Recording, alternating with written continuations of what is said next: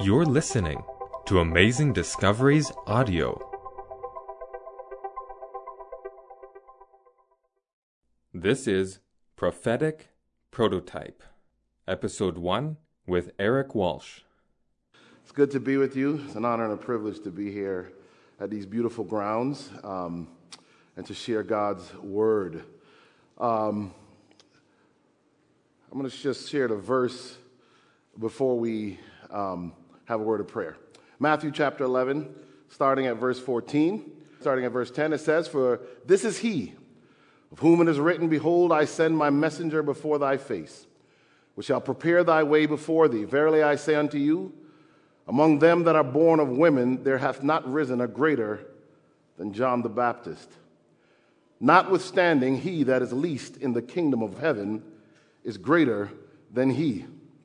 Verse 12 says, "And from the days of John the Baptist until now, the kingdom of heaven suffers violence, and the violent take it by force. For all the prophets and the law prophesied until John. And if you will receive it, this is Elias, which was for to come. He that has ears to hear, let him hear." Our message this Wednesday morning is entitled, Called in Dark Times. Called in Dark Times. Let us pray. Father God, we thank you for this opportunity to share your word. Lord, I ask that you make me just a nail upon the wall, a rusty, sorry nail, Lord. But upon that nail, I ask that you hang a portrait of Jesus Christ. Let Eric Walsh not be seen or heard today. Instead, Father, let us hear a word from the throne room of grace. This is our prayer in Jesus' precious and holy name. Amen. My sessions, I'm going to be focusing on John the Baptist, his relevance to us as the end-time church, and different aspects of his life and the lessons that we can learn from those aspects. So we're going to start even before he was born. In Luke 1 and verse 5, some of the most important verses to give us understanding of what happens even before conception, when God calls people to work for him. Luke 1:5 says, "There was in the days of Herod, the king of Judea, a certain priest named Zacharias, of the course of Abia, and his wife was of the daughters of Aaron, and her name was Elizabeth." And this tells you that on both sides of John the Baptist's family, priesthood was in his lineage. And they were both righteous, the Bible says, before God, walking on all the commandments and ordinances of the Lord, blameless. And they had no child because that Elizabeth was barren, and they both were now well stricken in years. This is almost a recurring theme in Scripture. A set of parents called to bear a special child after the time for having children has gone. The Scripture says something important. Now remember that for the past 400 years, at the time that Luke is describing, there has been no revealed messages, no prophecy. In fact, Israel's attempts to liberate herself from Greek and Roman rule has been from people like the Maccabees. They've been tried through violent overthrow, and the idea of the Messiah has morphed from the idea that Isaiah originally had as he prophesied and the other prophets had of the Messiah into one of a militant king, one who would come and throw off the shackles of the Romans. That is the environment in which John the Baptist and Jesus are born. A time of activism, of revolution, of the idea of freedom. It is a time when globally everyone is looking for their fair shake as they are trampled upon by what is described in Daniel 2 as an empire who is like the power of legs and at the strength of iron. So here, every woman is hoping that their child would be the Messiah. And in that environment, a barren woman is chosen. The Bible says it came to pass that while he executed the priest's office, this is Zacharias, before God in the order of his course, according to the custom of the priest's office, his lot was to burn incense when he went into the temple of the Lord. And the whole multitude of the people were praying without at the time of incense. Something happens as he's doing his duty inside the temple. The Scripture says an angel of the Lord appears, standing on the right side of the altar of incense. Here he is going about doing what he does, and here an angel shows up. When Zacharias saw him, he was troubled, and fear fell upon him. He was worried. Who is this? I'm in the temple, and an angel shows up. But the angel said unto him, Fear not, Zacharias, for thy prayer is heard. And thy wife Elizabeth shall bear thee a son, and thou shalt call his name John. Here's the power in that verse. You can miss it if you read it too fast. The prayer that is being answered is a prayer that had to have been prayed literally, possibly, decades earlier. You're missing this thing. Because once it was clear through menopause that his wife was not going to bear a child, I would have to believe they probably stopped praying for a child. The angel says, listen, the prayer you prayed in your reproductive prime years, I have come now to answer. Sometimes it seems like God has forgotten us.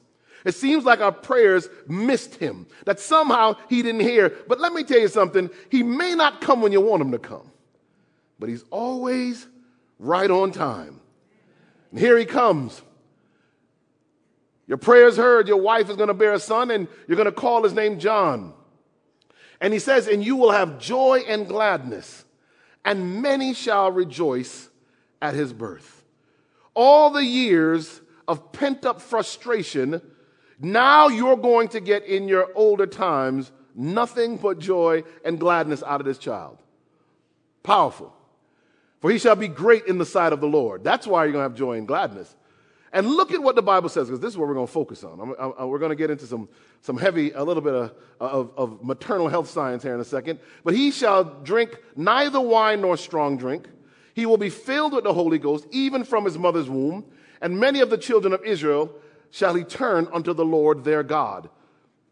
The angel says to him, listen, this child is going to be special. He cannot touch alcohol. From the time in his mother's womb, he's going to already have been filled with the Holy Spirit. He's going to be that special child.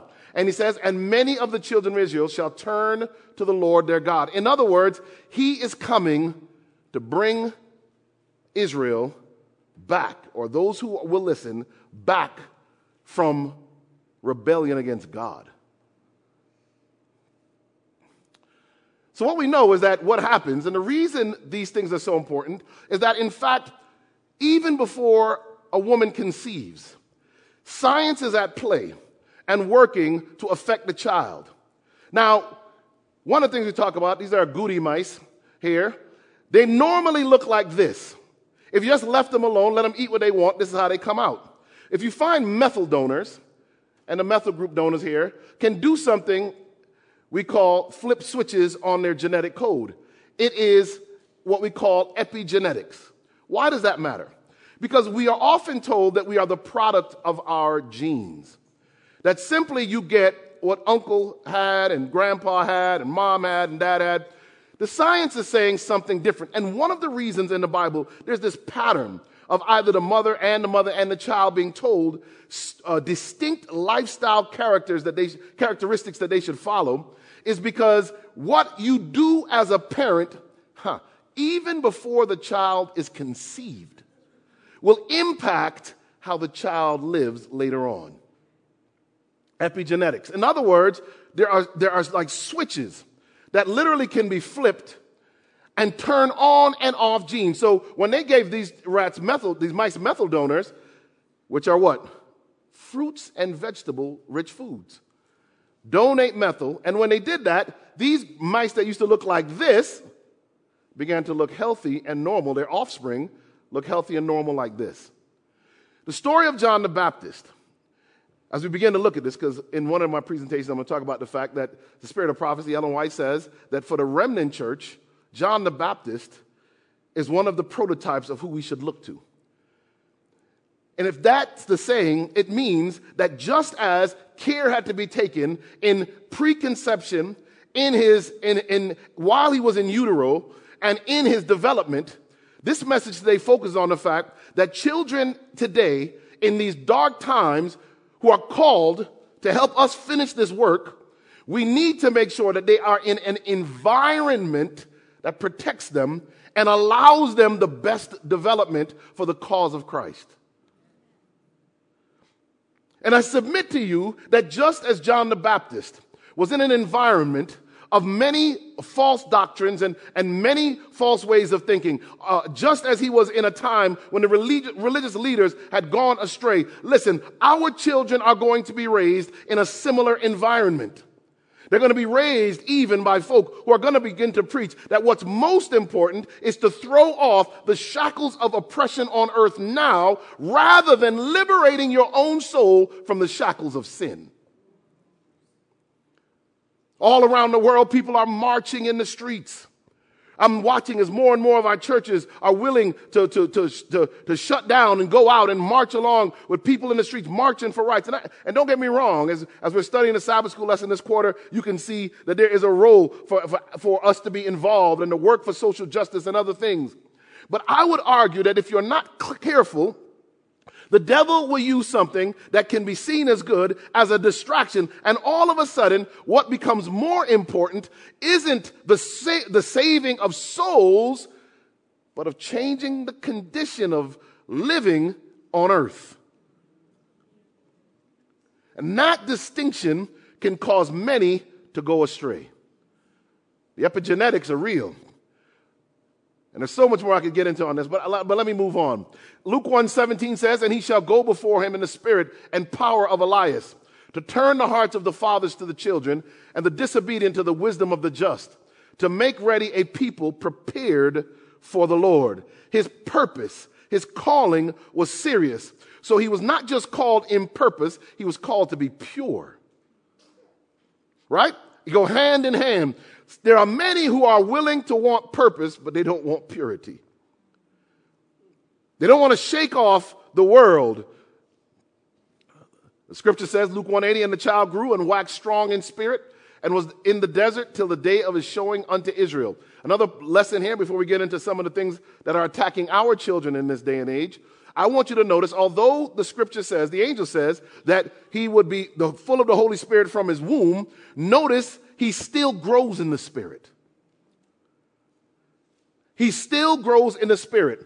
There is a purpose that we have in raising our children, to grow them in the Spirit, so that day after day, hour upon hour, our children are getting to know God more and more and more. More filled with the Holy Ghost. John the Baptist's parents weren't satisfied with the fact that he had the Holy Spirit in his womb. And we know this because when Jesus comes close to him in his mother's womb, in Mary's womb, what does John the Baptist do? He leaps, I like that verse. He leaps in the womb of his mother. He does not wait to be born to praise Jesus as God. Ellen White says it like this, Child Guidance, page 199. "What the child sees and hears is drawing deep lines upon the tender mind, which no after circumstances in life can entirely efface. The intellect is now taking shape, and the affections receiving direction and strength. Repeated acts in a given course become habits. These may be modified by severe training in afterlife, but are seldom what? Seldom changed."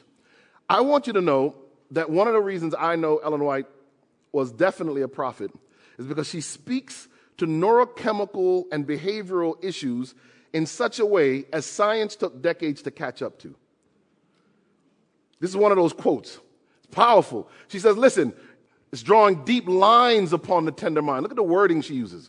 No after circumstance in life can entirely efface. These are true neuroanatomical statements. She says that these become habit. And of course, habits become character. So literally, what you do on a daily basis, the habits you form, reshape your mind. And that reshaping on a physical, neuro, and anatomical level, that reshaping becomes your character. Your character isn't just some ethereal thing. It is literally an interplay of what's going on in the mind. She says, once formed, habits become more and more firmly impressed upon the character. The intellect is continually receiving its mold from opportunities and advantages, ill or well improved. Day by day, we form characters which place the students as well-disciplined soldiers under the banner of Prince Emmanuel, or rebels under the banner of the Prince of Darkness. Then she asked this question: which shall it be? Are we raising our children to be soldiers in the army of the living God, or to take up arms as rebels against the kingdom of God? What's interesting is that there isn't a middle ground. You're either doing one or the other. There's no neutral state for your child to be raised in. So how does this happen? Well, habits live in a part of the brain called the basal ganglia. And you can see that here.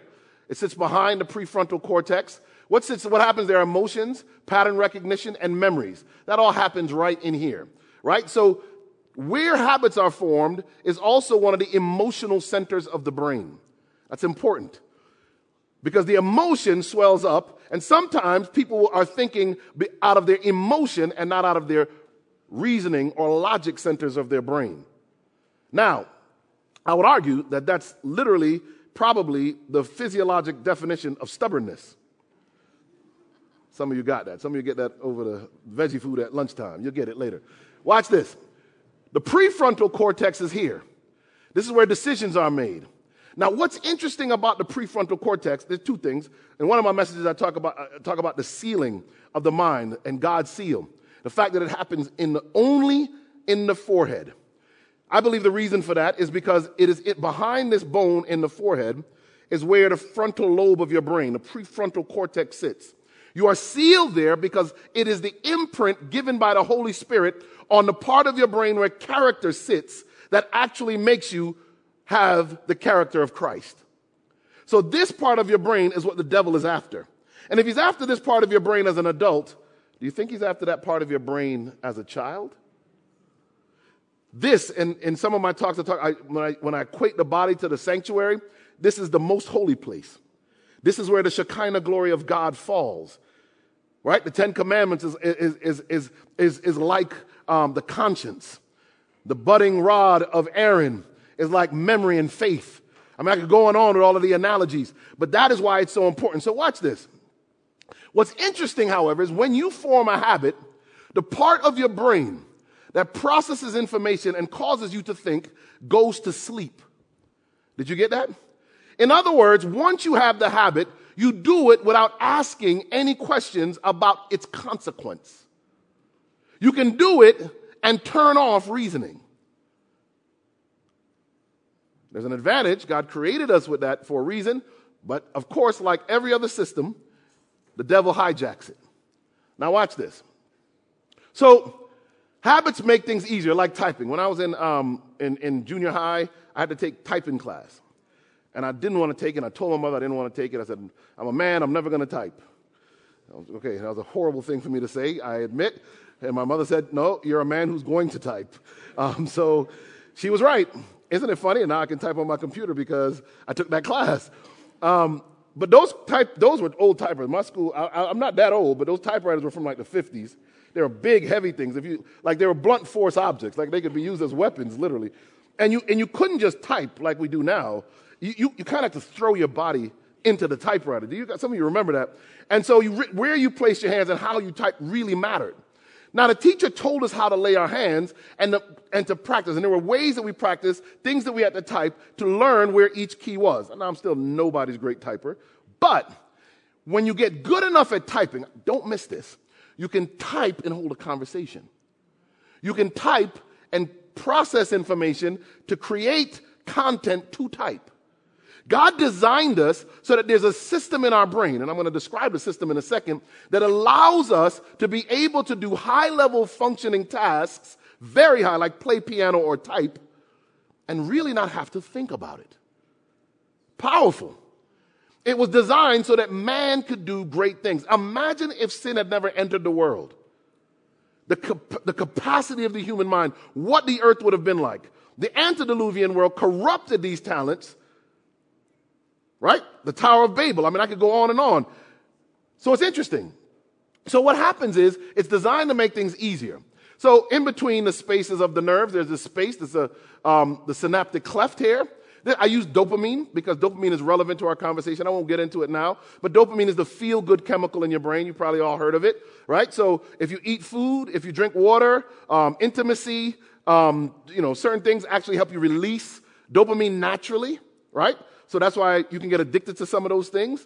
And the food industry, this is not in this talk, but the food industry actually designs food to make you release more dopamine when you eat certain food more than others, so that you get more pleasure out of some than others, right?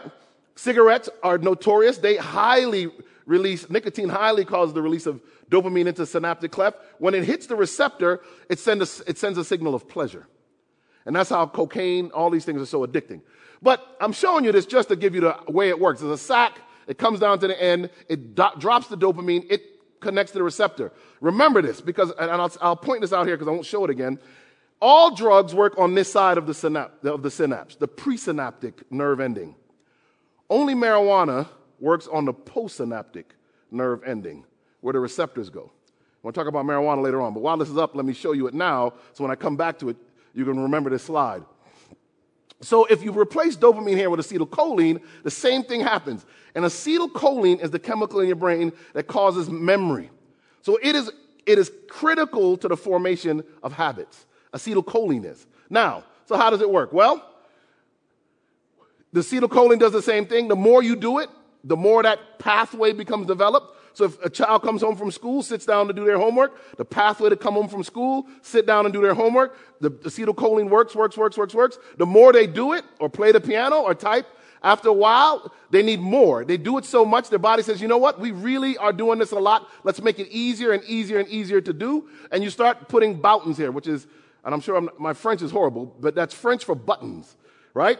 So the boutons are put on the end here, and when they go there, what happens is your body starts to make more and more boutons.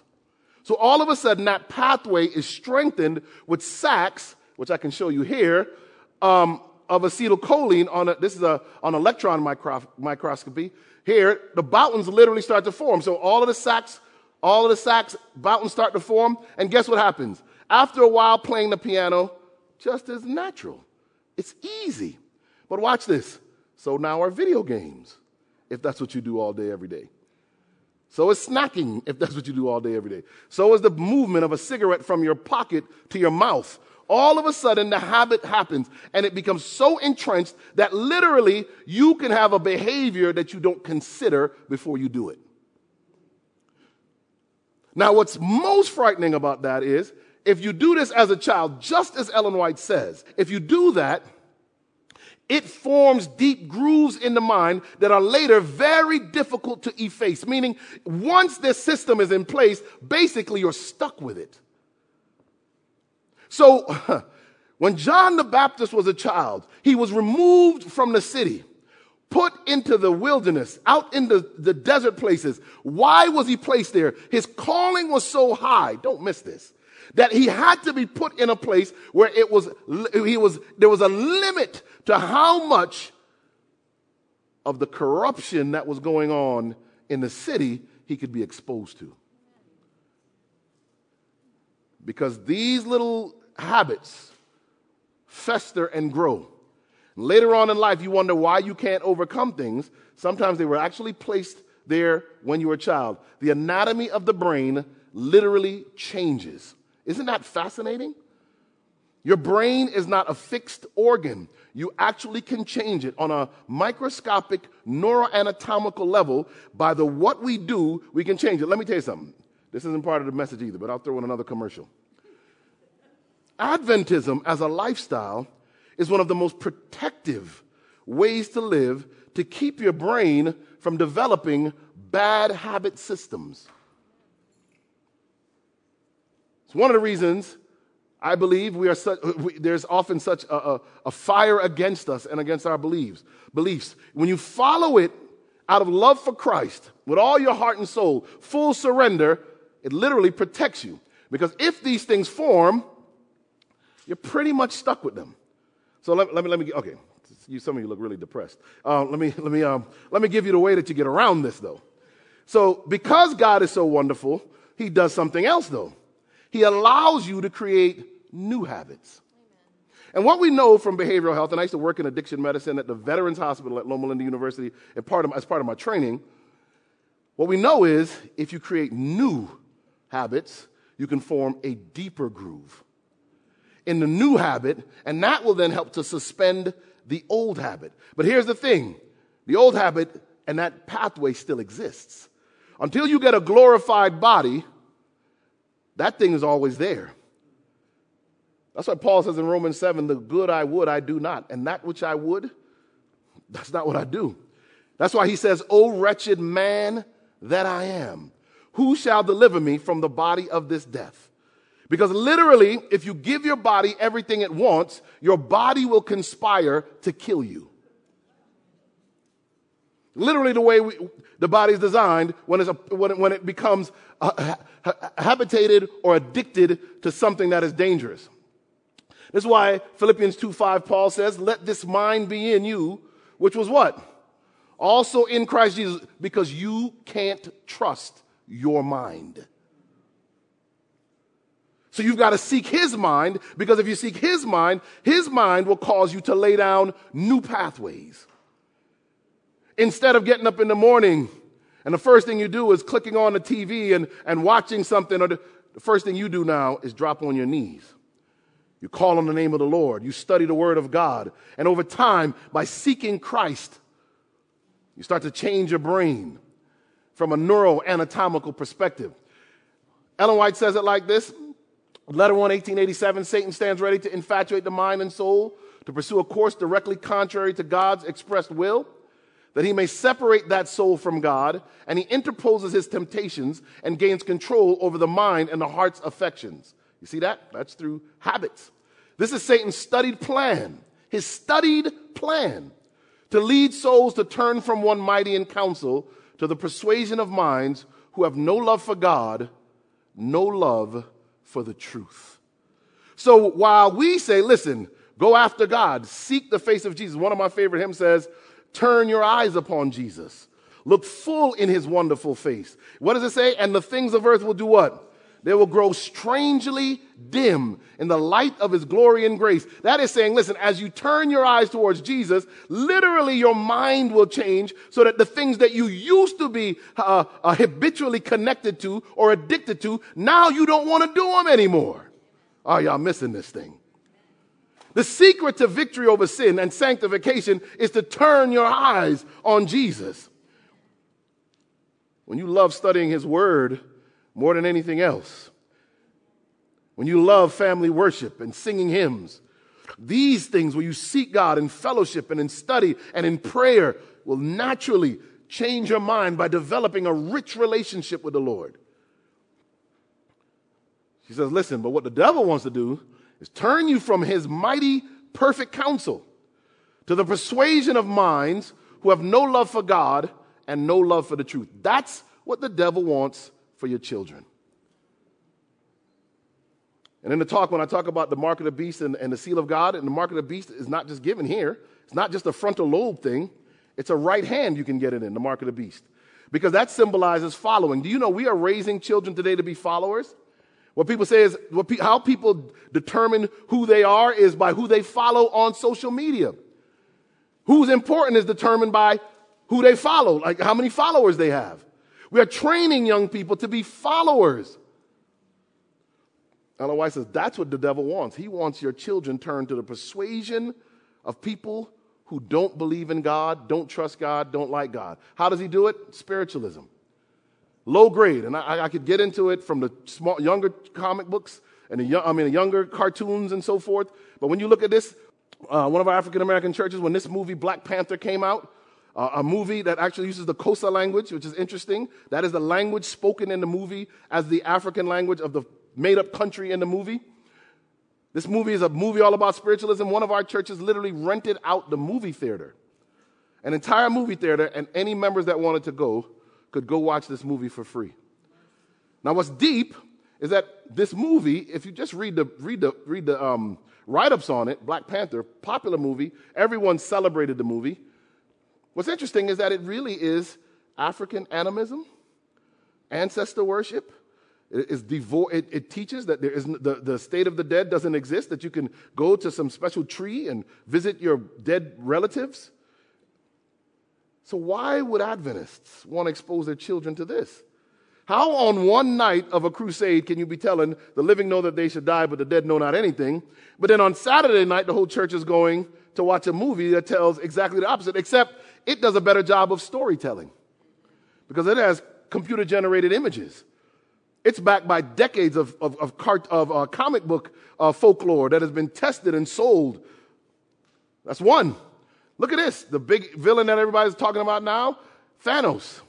He's supposed to be like Jehovah, except he's a horrible, terrible person. And look at what the subtitle is. A God up there listening. Do we want our children exposed to this stuff? John the Baptist's parents made sure to withdraw them because there was a work that needed to be done for the first advent of Christ. We must withdraw our children from this stuff because there's a work to be done for the second advent of Christ.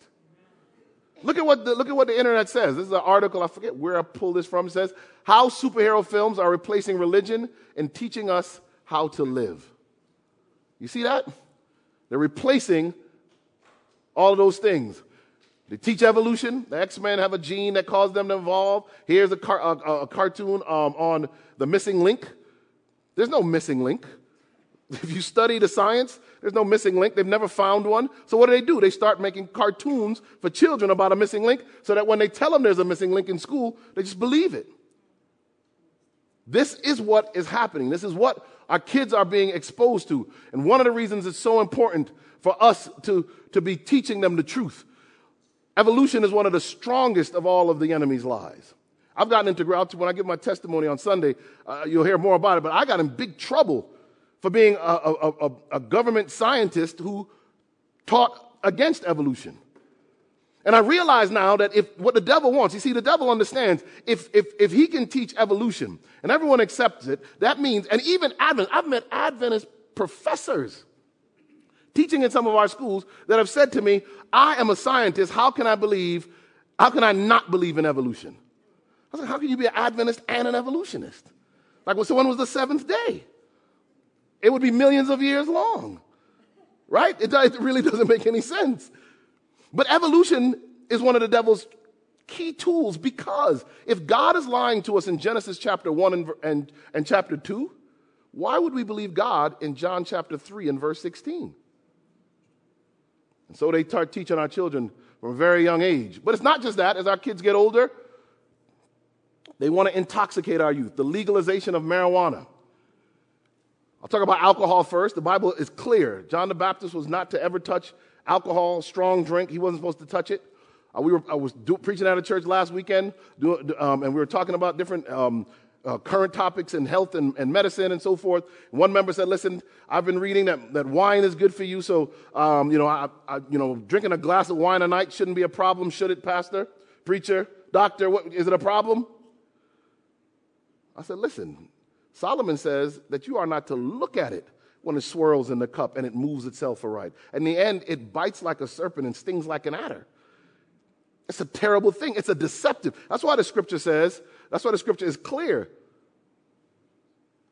that you are not supposed to be deceived by alcohol because it's deceptive.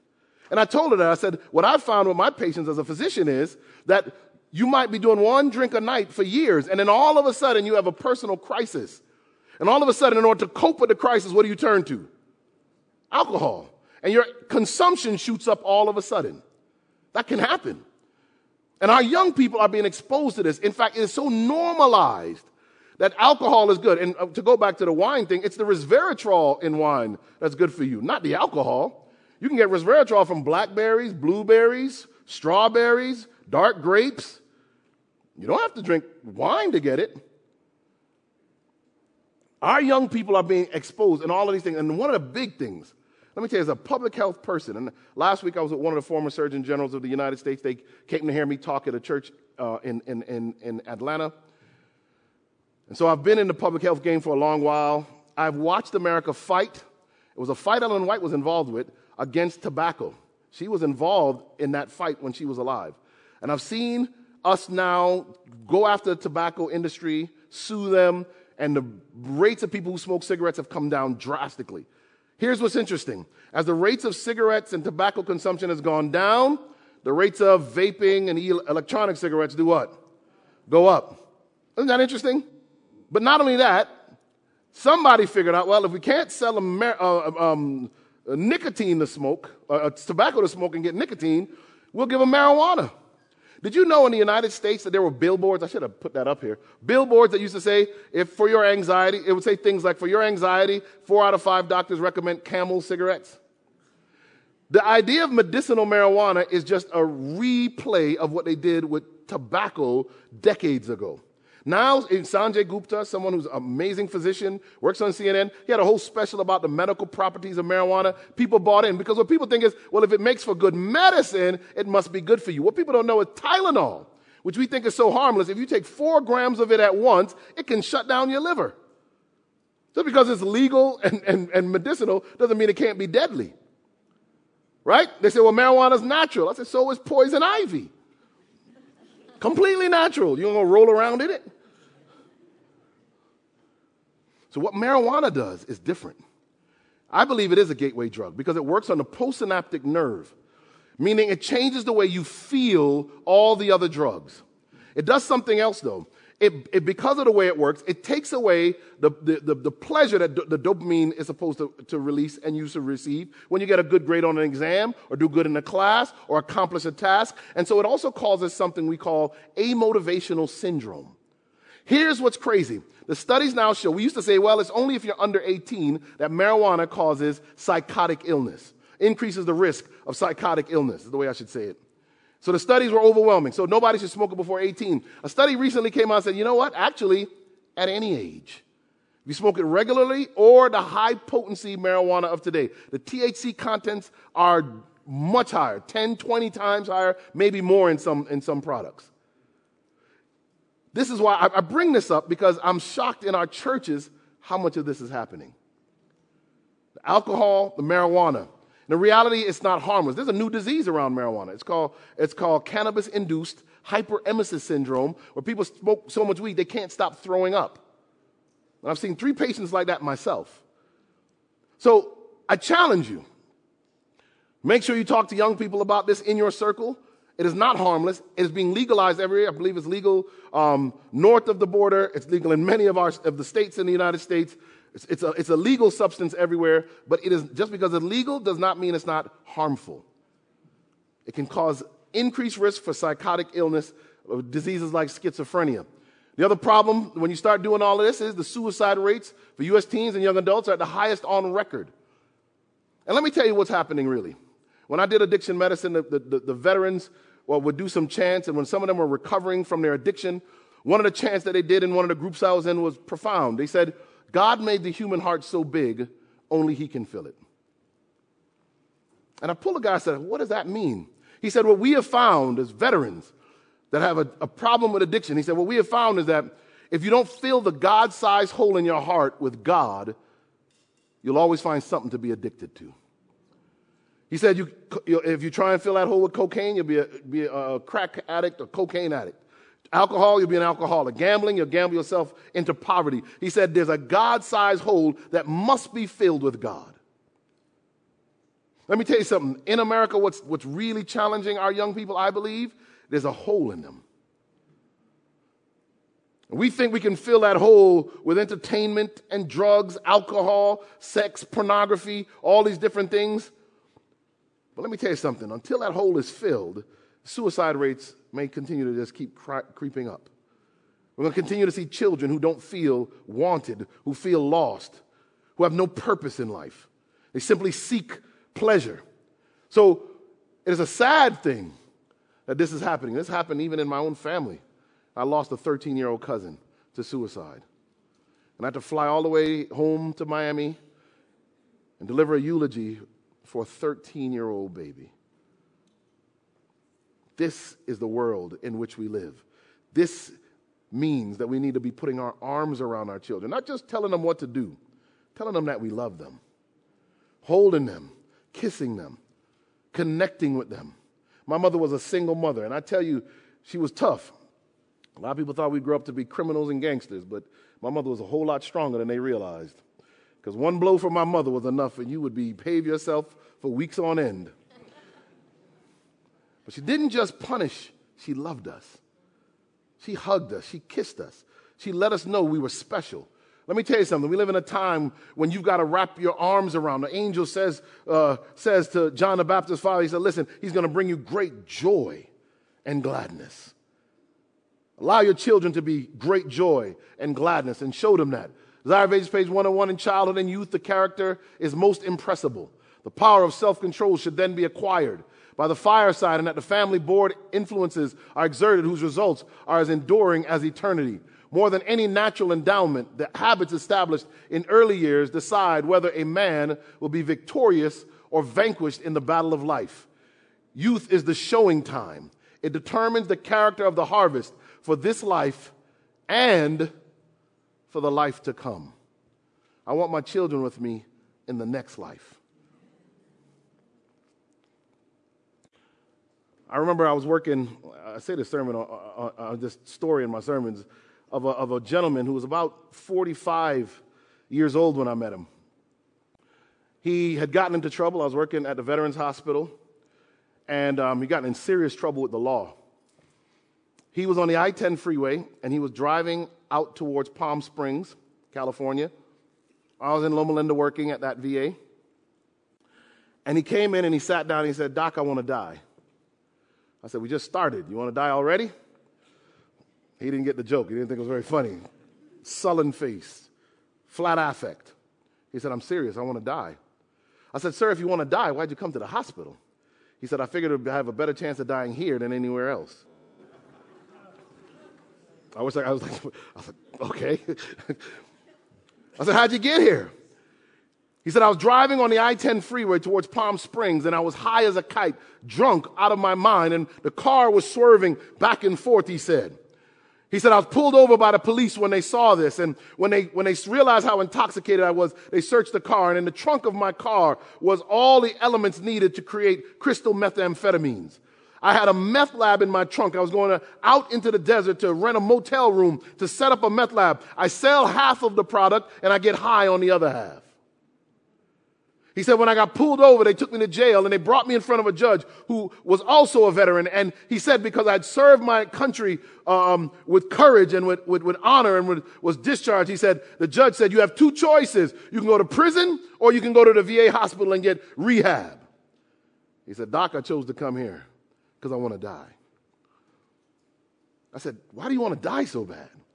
He said, 2 years ago, my mother died. A year ago, my father died. The man said, 2 weeks ago, my dog died. I just want to die.' And I stopped, and I said, 'Lord, what do I say to this man?' The Spirit of God whispered in my ear and said, 'Ask him, who am I?' I said, 'Sir, do you know who Jesus is?' He said, 'Yes, he is the Christ, the Son of the living God.' I said, 'Sir, if you know that, then why do you want to die?' He said, 'Because I've done too much wrong for God to ever accept me.' He began to tell me about his childhood, drug addiction as a teenager, going off to war and getting even deeper into drugs. He told me how he was molested as a child and how he had gotten into severe sexual sin, and he was married and left his wife stateside while he was serving, and she was cheating on him and taking half his check, and he was just out of his mind, angry and frustrated, and he would numb his pain with drugs. He said, 'Doc, I've done things that you wouldn't even believe.' I said, 'Lord, what do I say?' I pulled down a government-issued progress note form. I began to write out the plan of salvation. I said, 'Sir, you don't understand. Before the world began, God knew your name. And a plan was put in place before the world began to compensate for the sin you've committed. It's called a plan of redemption. And I'm telling you, sir, that Jesus came to earth wrapped in the clothes of the flesh of a baby. Jesus came and lived a sinless life, died on the cross. And sir, he would have died if you were the only sinner on the planet. He said, 'You mean Jesus would have died for just me?' I said, 'Not only that, on the third day he rose so that he got the keys to the grave and to death.' I said, 'And right now, he's in the most holy place of the sanctuary, and your case can be brought up before him. He is a high priest who knows where you've been.' And I said, 'Sir, it's not a coincidence that we met today.' He started to weep, and he said it again. 'You mean Jesus would forgive me?' All the pain of his childhood, all the difficulty he had suffered in his life, all the things that he had been through, all came to a head in that moment. As he and I sat face to face in that exam room, as he began to cry, as he began to think of all the things he had done, and he said, "How do you know Jesus would forgive me?" And I said, "Sir, I've got proof." I raised my hand. I said, "Sir, you see, he saved a wretch like me." He began to sob, and he fell to his knees on the ground. I fell to my knees on the ground. And as he sobbed and I cried and we prayed together, he gave his life to Jesus right there on the floor of the hospital. I saw him about a week later. I was there doing rounds with the attending physicians, and he comes running down the hallway. Brother doctor, throws his arms around me. And he says, "You won't believe it." He said, "Since we prayed, I haven't even had the desire for drugs or alcohol." He said, "It's gone." I said, "Wonderful." I said, "So how is everything else going? Are you getting your life back on track?" He said, "I've got one problem, Doc. They keep kicking me out of the Alcoholics Anonymous and the Narcotics Anonymous meetings." I was like, "Why are they kicking you out of the meetings?" He said, "They tell me that I'm calling on the name of Jesus too much." I saw him a few years later. He was still in Christ. I tell you that story to tell you what happens in our childhood can affect us. We have got to take care of our children, protect them from the wiles of this world. But not only that, we've got to introduce adults to their father. Remind them that they are a child of the living God. If they can accept him, he will accept them. And they can be adopted. Wherefore we cry, "Abba, Father." And let me tell you something, church. The work that we have to do to finish for many people is going to be to introduce them to a God who not only loves them and understands them and who knows them, but will forgive them. Whose blood still washes and still cleanses. The work of John the Baptist was to turn the hearts of the people back to God. The work we have as his remnant is to turn the hearts of the people back to God, to prepare them for his soon coming. Let's pray. Father God, we thank you, Lord, for this opportunity to study your word in the life of John the Baptist. Lord, we pray, those who are parents or grandparents or even just church members in churches where there are many children, that we would be first and foremost an example. But secondly, Father, we pray that our children would be taught of you. And Lord, we would protect their malleable, moldable minds from the influences of a very dark world. Father God, empower us with the Holy Spirit.